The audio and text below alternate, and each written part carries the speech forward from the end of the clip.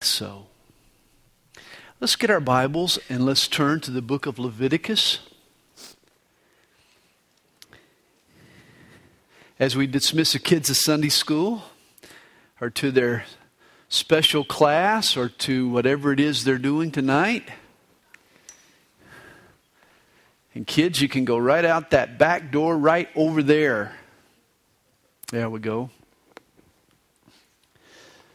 Let's turn in our Bibles to Leviticus chapter 17. If you don't have your Bible, that's okay. We're going to put our text tonight up on the big screen.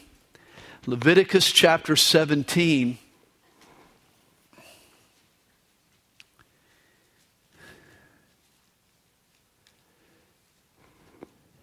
And we're going to read one verse tonight, verse 11. But before we do, would you please join me in prayer? Father, thank you again for tonight. That you'd rather die than live forever without us. That's a thought that we just have a hard time wrapping our minds around. That you love us that much. That you care about us. Even though there's been times when you were the last thing we cared about.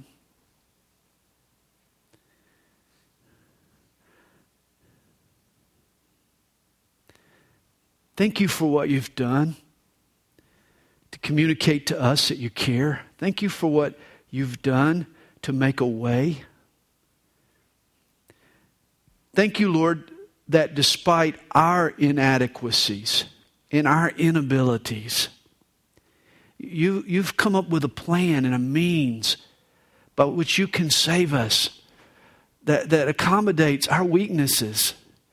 That shifts the burden and the strength upon you, not on us.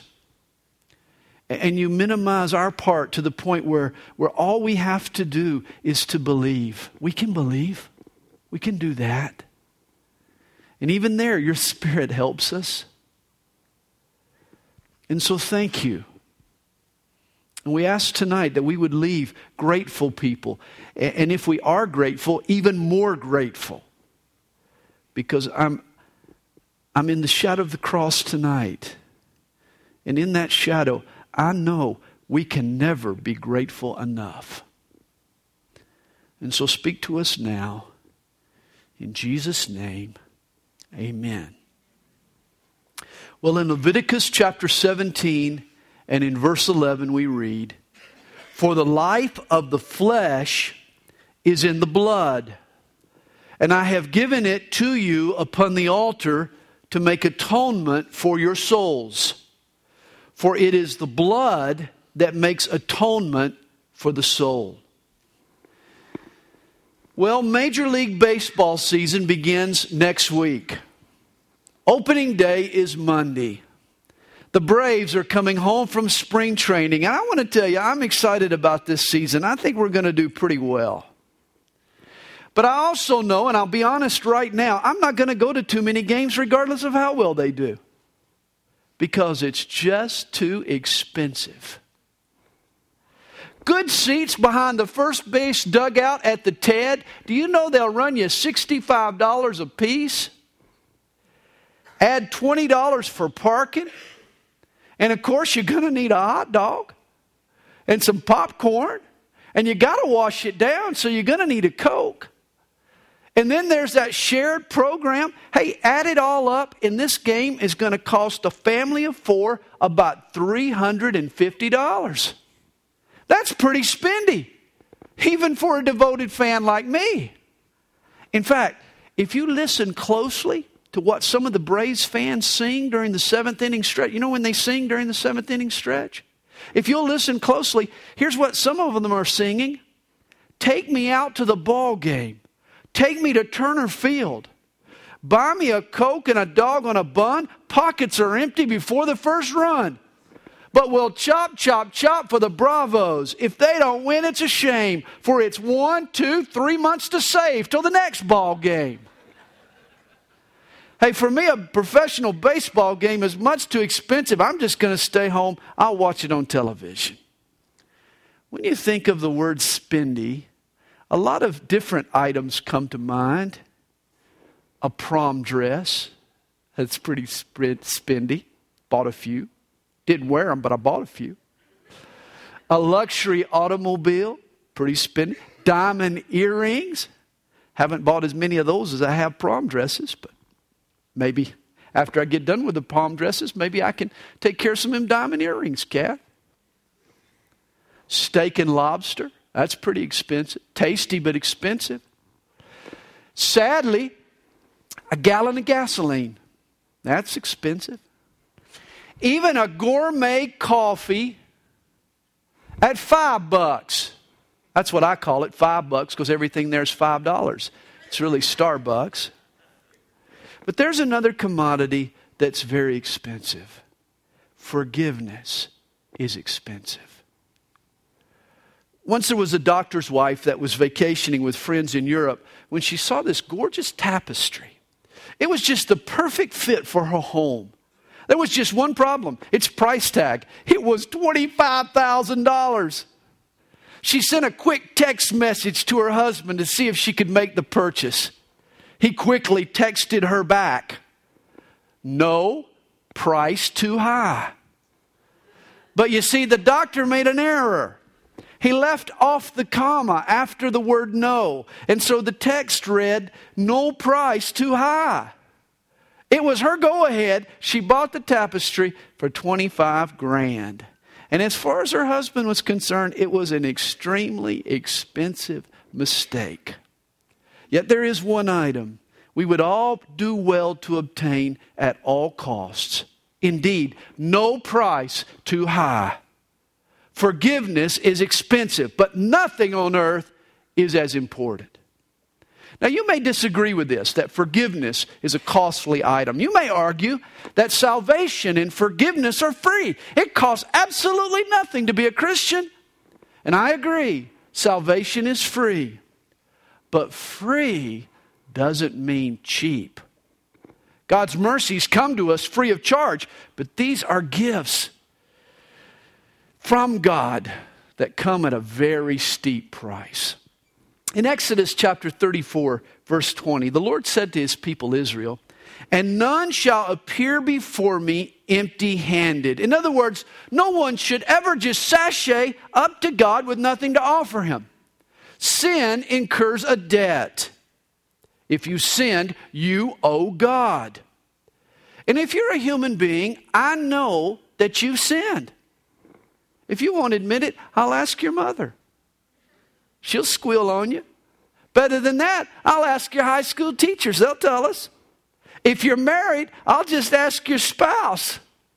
And if I still need a confession, I'll ask your teenagers. They know you've blown it. They'll squeal on you. Case closed. Yet we have all blown it at times. We've all violated God's boundaries. We've all strived to live up to standards that we couldn't achieve and pulled up short. Our most godly aspirations have been sabotaged by our own weaknesses. We've ended up doing less than God's best. And now we can't just prance into his presence as if nothing's wrong. We've sinned.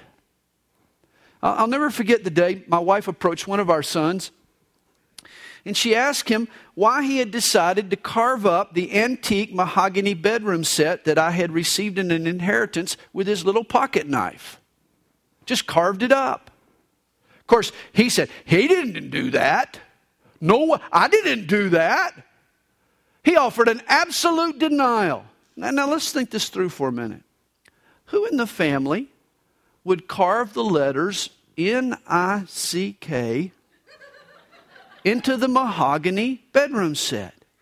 Not Z-A-C-H or M-A-C-K or N-A-T-A-L-I-E or even D-A-D. N-I-C-K was guilty of a major infraction. But he was waltzing around the house as if nothing had happened. Until his CSI mom pointed out the evidence. Hey, God knows that we've sinned. And we do too, don't we? And God is angry at our pride and our selfishness. We can't play dumb. Hey, when we come to Him, it's up to us to bring something to the table that will repair the damage that we've caused and make amends for our sin. As the Lord said to Israel, none shall appear before me empty-handed. You know, whenever I play Monopoly, I always like to accumulate a few of those get-out-of-jail-free cards. They're nice to have around when you get thrown in the slammer. All you have to do is just pull out one of those cards, wait your turn, and then you're covered. I like knowing that I'm covered. And so did Adam and Eve. When they sinned in the Garden of Eden, they realized that they needed to be covered, that they were now naked and lacking and insufficient and inadequate. Their reaction to sin was to cover up. When God came looking for them, remember, they didn't just walk up to Him as if nothing was wrong. They'd sewed together fig leaves to try to cover their nakedness. It was an attempt to make amends for their awful mistake. Which brings up an interesting observation. Do you realize that man is the only creature that has to go outside of himself to get covered? Birds manufacture beautiful feathers. Animals grow their own fur. Lizards and reptiles, they develop scales. But humans have to go to the mall and pay outrageous retail sums for coverings. In order to cover himself, man had to find something of value external to his own person that he could bring to God so that the Almighty would accept as a sacrifice. And according to our text, that something is very, very expensive. I like to know that I'm covered. It's very important to me to know that one day I'm going to stand before my Creator and I'm going to give an account of my life. And on that day, I'll have a get-out-of-hell-free card. I'm glad to know I have one. If you don't have one of those cards tonight, I'm going to tell you how to get one. But first, I want everyone to understand how extremely expensive these cards really are. And if you have one, I hope you'll leave tonight with a new appreciation of how costly this gift truly is. Well, in tonight's passage, Leviticus 17, God explains why the cost of forgiveness is so steep. Verse 11 tells us, it is the blood that makes atonement for the soul. Now here's a 3,000-year-old verse that gets illuminated by modern medical discovery. Verse 14 of the same chapter also says of the blood, it is the life of all flesh. Its blood sustains its life. And if a modern doctor were writing this verse, he couldn't have said it any better.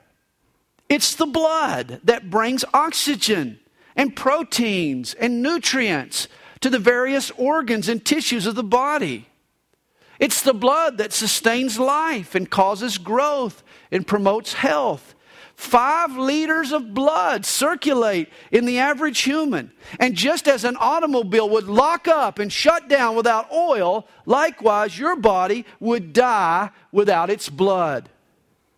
In fact, you can go to the doctor and you can have your blood work done. And guess what? The tests will reveal everything that's going on in your body.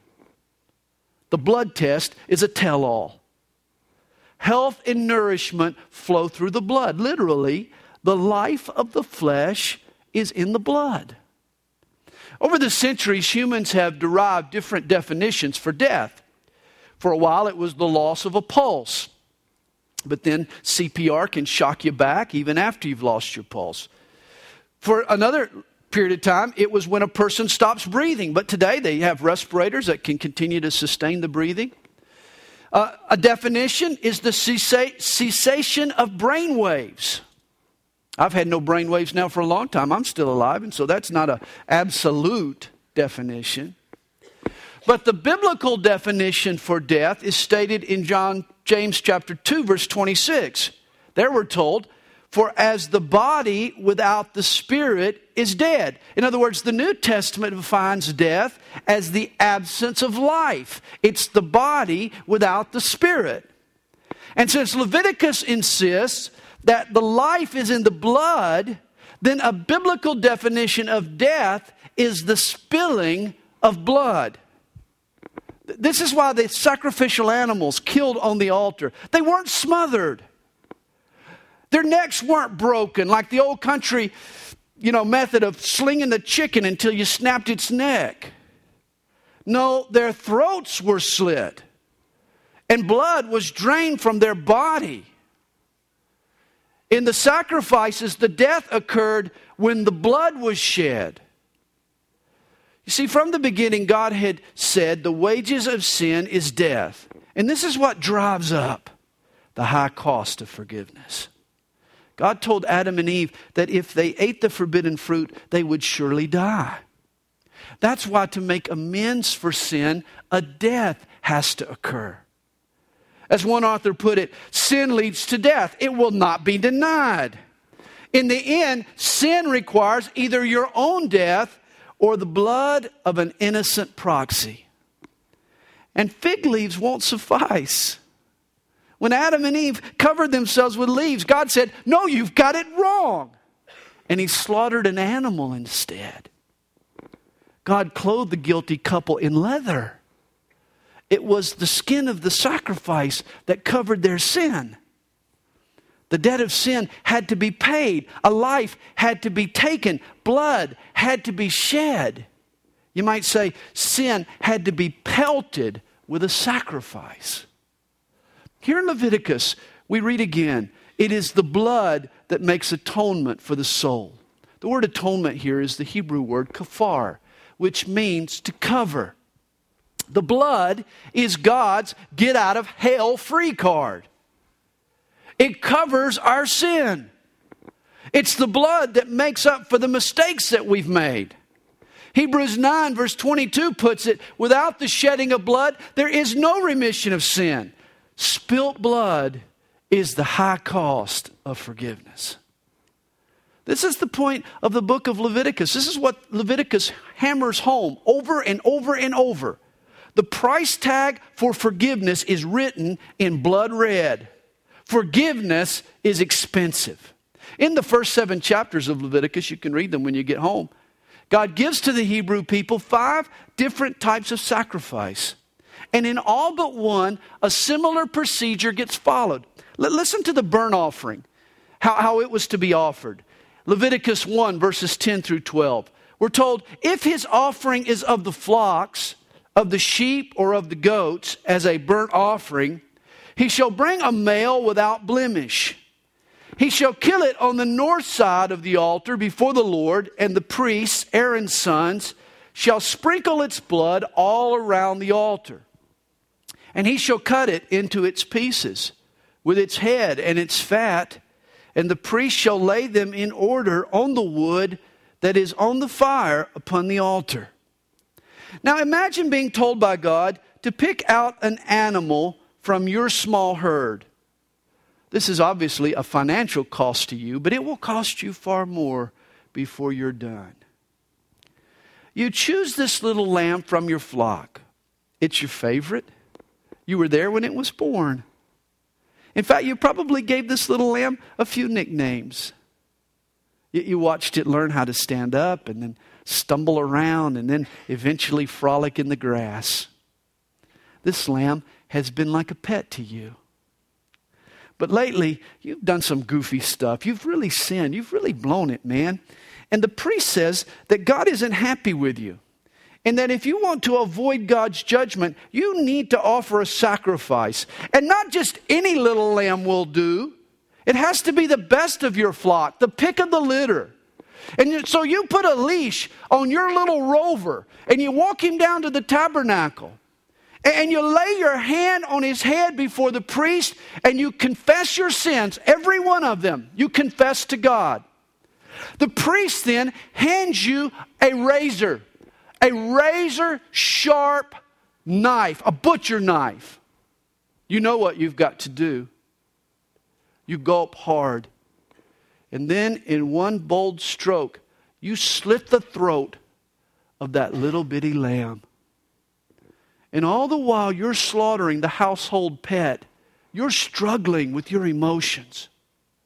For up until now, intellectually, you've known the wages of sin is death. But is this fair?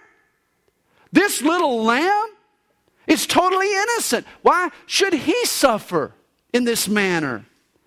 Boy, if I had realized that this is what happened when I sinned, I would have thought twice before I'd gone there. Now you're watching your pet squirm in pain. It slumps over in a motionless heap. You hear it scream and then whimper and then gasp its last breath. Then you smell the stench of the blood as the priest drains it into a saucer. And then you're told to take that butcher knife and to chop up the carcass into various pieces and then give them to the priest so that he can burn them on the altar. Your little lamb is now lamb chops. And you're the one now that's whimpering and squirming. For you realize that your innocent little lamb received what you deserved. He paid the consequences for your sin. Hey, no one who regularly went to the tabernacle ever just shrugged off sin as if it were no big deal. Oh, who cares? I'm not hurting anybody. Oh no, every trip to the tabernacle was a reminder that sin does hurt. To cover sin, blood has to be spilt. Suddenly, what you knew in your head for years now hits you in the gut. Your experience helps you appreciate the gift of forgiveness in a deeper, more emotional level. You walk away thinking, wow, my sin sent that innocent little lamb to the slaughter? Sin must be serious. Forgiveness must be expensive. I must be blessed. When we come to worship God today, we walk into a clean, sanitized sanctuary. The floor is clean. It's nice. There's carpet on the floor. There's sights, and the sights and sounds and smells around us are all pleasant. Dead carcasses aren't all over the place. Blood and guts aren't splattered on the walls. But when you came into the Old Testament tabernacle to worship, it was like walking into the meat market at Kroger. Or better yet, a slaughterhouse for beef cattle. Blood splatters were everywhere. It looked like a crime scene. Death was all around. Rather than cool music when you walked into the room, you heard the screams of animals in the final throes of death. Worship went from G-rated to an R rating for violence. Walk into the Old Testament tabernacle and it looked like the site of a drive-by shooting. It was a bloody mess. As author Kent Hughes puts it, the Old Testament sacrificial system was a gory affair indeed. During the 1,000+ years of the Old Covenant, there were more than 1 million animal sacrifices. So considering that each bull sacrifice spilt a gallon or two of blood and each goat a quart, the Old Covenant truly rested on a sea of blood. For 1,500 years, God drilled His people on the severity of their sin and of the necessity of a sacrifice and of the costliness of forgiveness. You see, no graduate of the sacrificial system would ever have taken lightly the bloody, messy, painful consequences of sin. Don't tell me forgiveness is not expensive. It's extremely expensive. According to the Old Testament, each year the tabernacle ceremonies required 1,300 animals just to keep up with the sacrifices required on the holy days. That didn't include the many individual sacrifices offered throughout the year. If you don't think forgiveness is expensive, just ask Rosebud or Betsy or Mary's little lamb. Whenever God forgave a person, you knew that a death had to incur, a bloody, gruesome, violent death. An innocent life had to be extinguished. That's costly. People tell me all the time, Well, Pastor Sandy, I live a pretty good life. I don't beat my wife. I'm nice to my kids most of the time. I don't cheat anybody. I've never pulled the trigger on a gun. I go to church when I don't have anything else to do. Man, hell is for bad people. I'm all right. I'll make it. I'm doing my best. There's only one hole in your argument, my friend, and that is that the wages of sin is not giving your best. That's not what God requires. God didn't say, if you sinned, then the remainder of the time, all you have to do is to try hard and go to church and stay out of trouble and be a decent person. God never said that. When Adam and Eve sinned, God told Eve, you shall surely die. Sin has to be covered by death, and death alone. Forgiveness is far more costly than just a few good works here or there. God says if you sin, somebody has to die.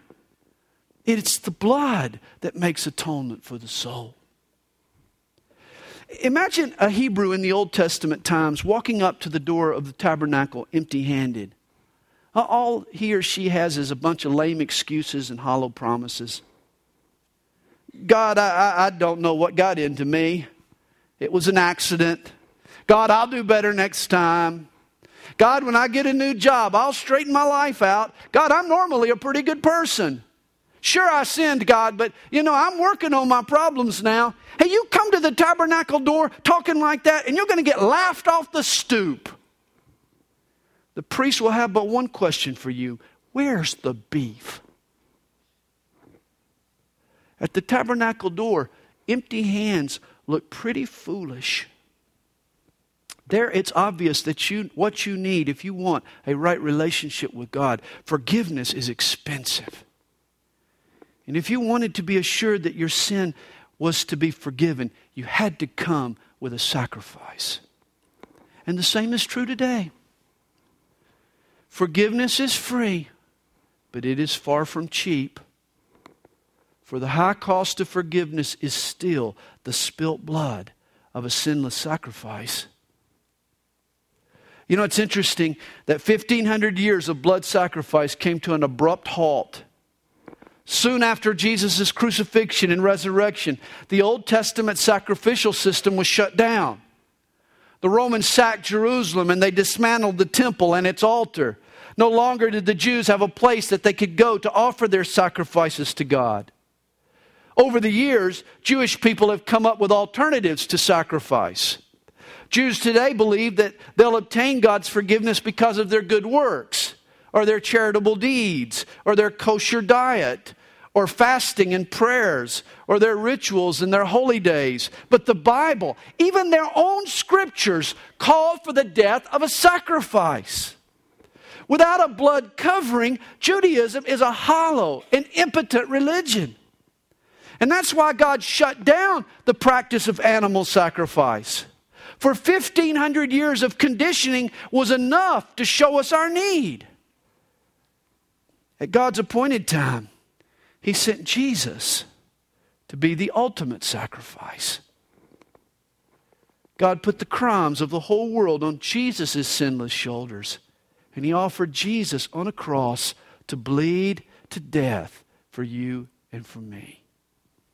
Though the Jews and their priests didn't know it at the time, the sacrifices they offered repeatedly, year after year, in their tabernacle, were all symbolic of Jesus. He was a male without blemish, or in other words, without sin. The sacrifice was slaughtered on the north side of the altar, and the mount called Calvary was situated in Jerusalem, just north of the site of the temple. The sacrifice was laid on the wood, in Jesus' case, a wooden cross. And what every Israeli did to their little lamb at the tabernacle door, the Roman soldiers, by order of Pilate and by insistence of the Jews, did to Jesus. Nails slit His hands and feet. A crown of thorns punctured His brow. A lance slashed a gaping hole in His side. The executioners turned His back into a mass of blood and shredded tissues. His beard was plucked and His face beaten beyond recognition. Jesus looked like the mangled victim in a car wreck. His body severed with metal and peppered with shattered glass. In short, the sacrifice was slaughtered. The sinless, innocent blood of Jesus was splattered all over Pilate's courtyard. Drop by drop, his blood puddled up on the palace floor. That sinless blood trickled through Jerusalem's streets and gutters as he carried his cross to the place of execution.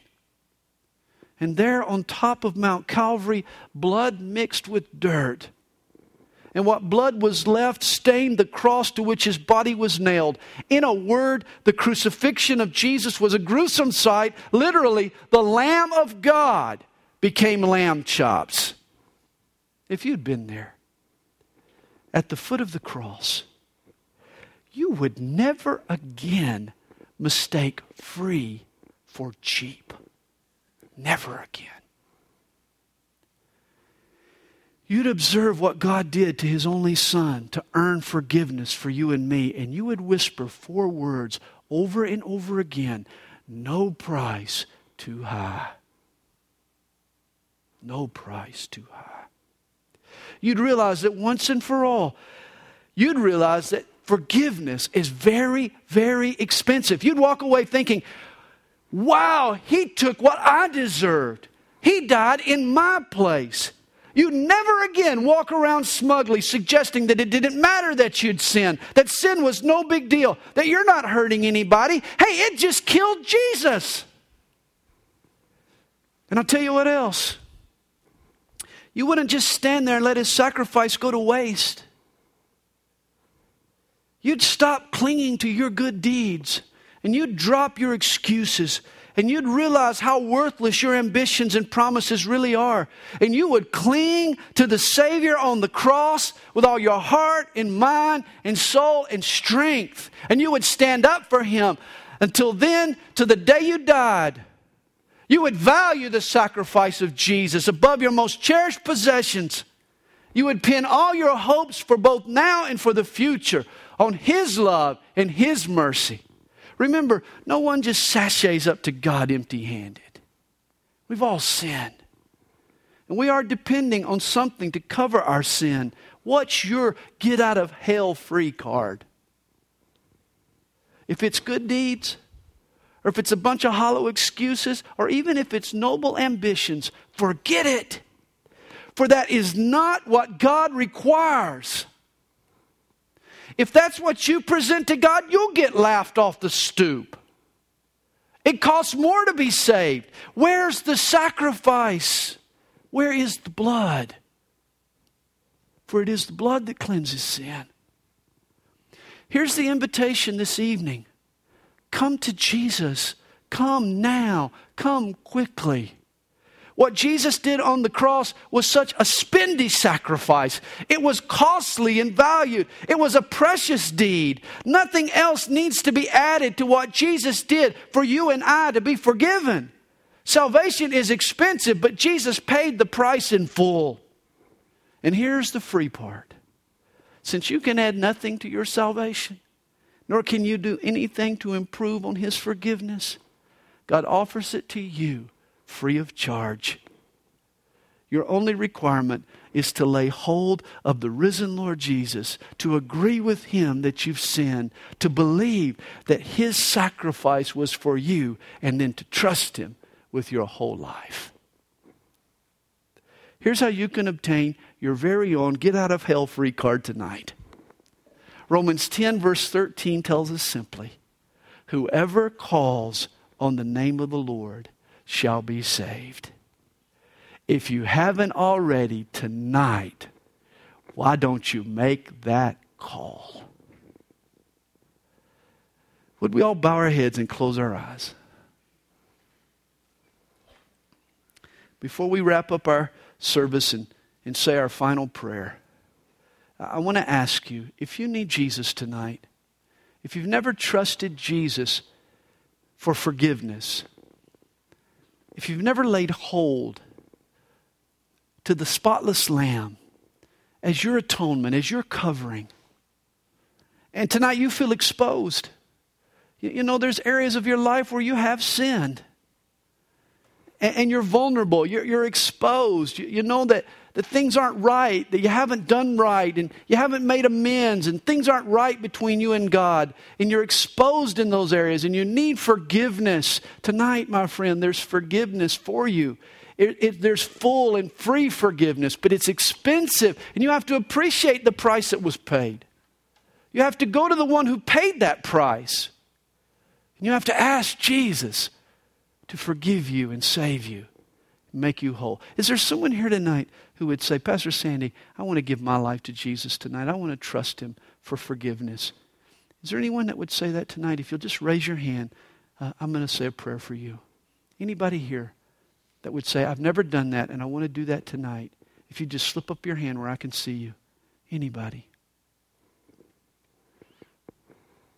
You want your sins to be covered. You want to get a get out of hell free card tonight. Anybody?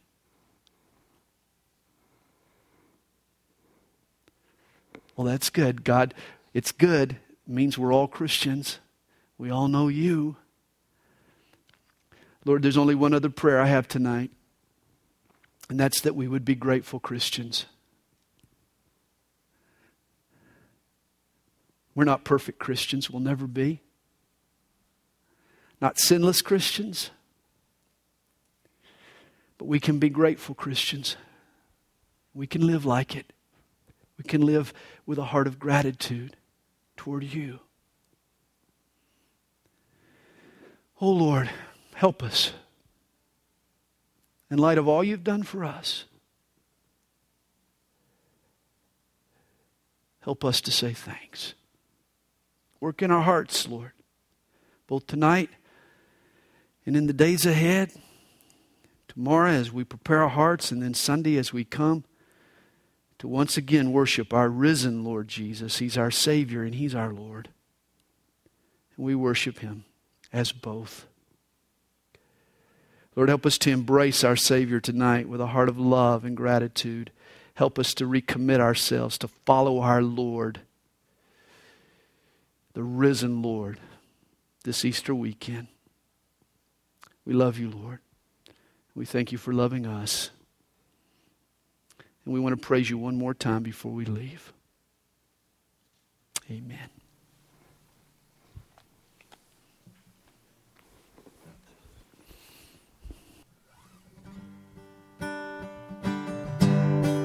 May we stand.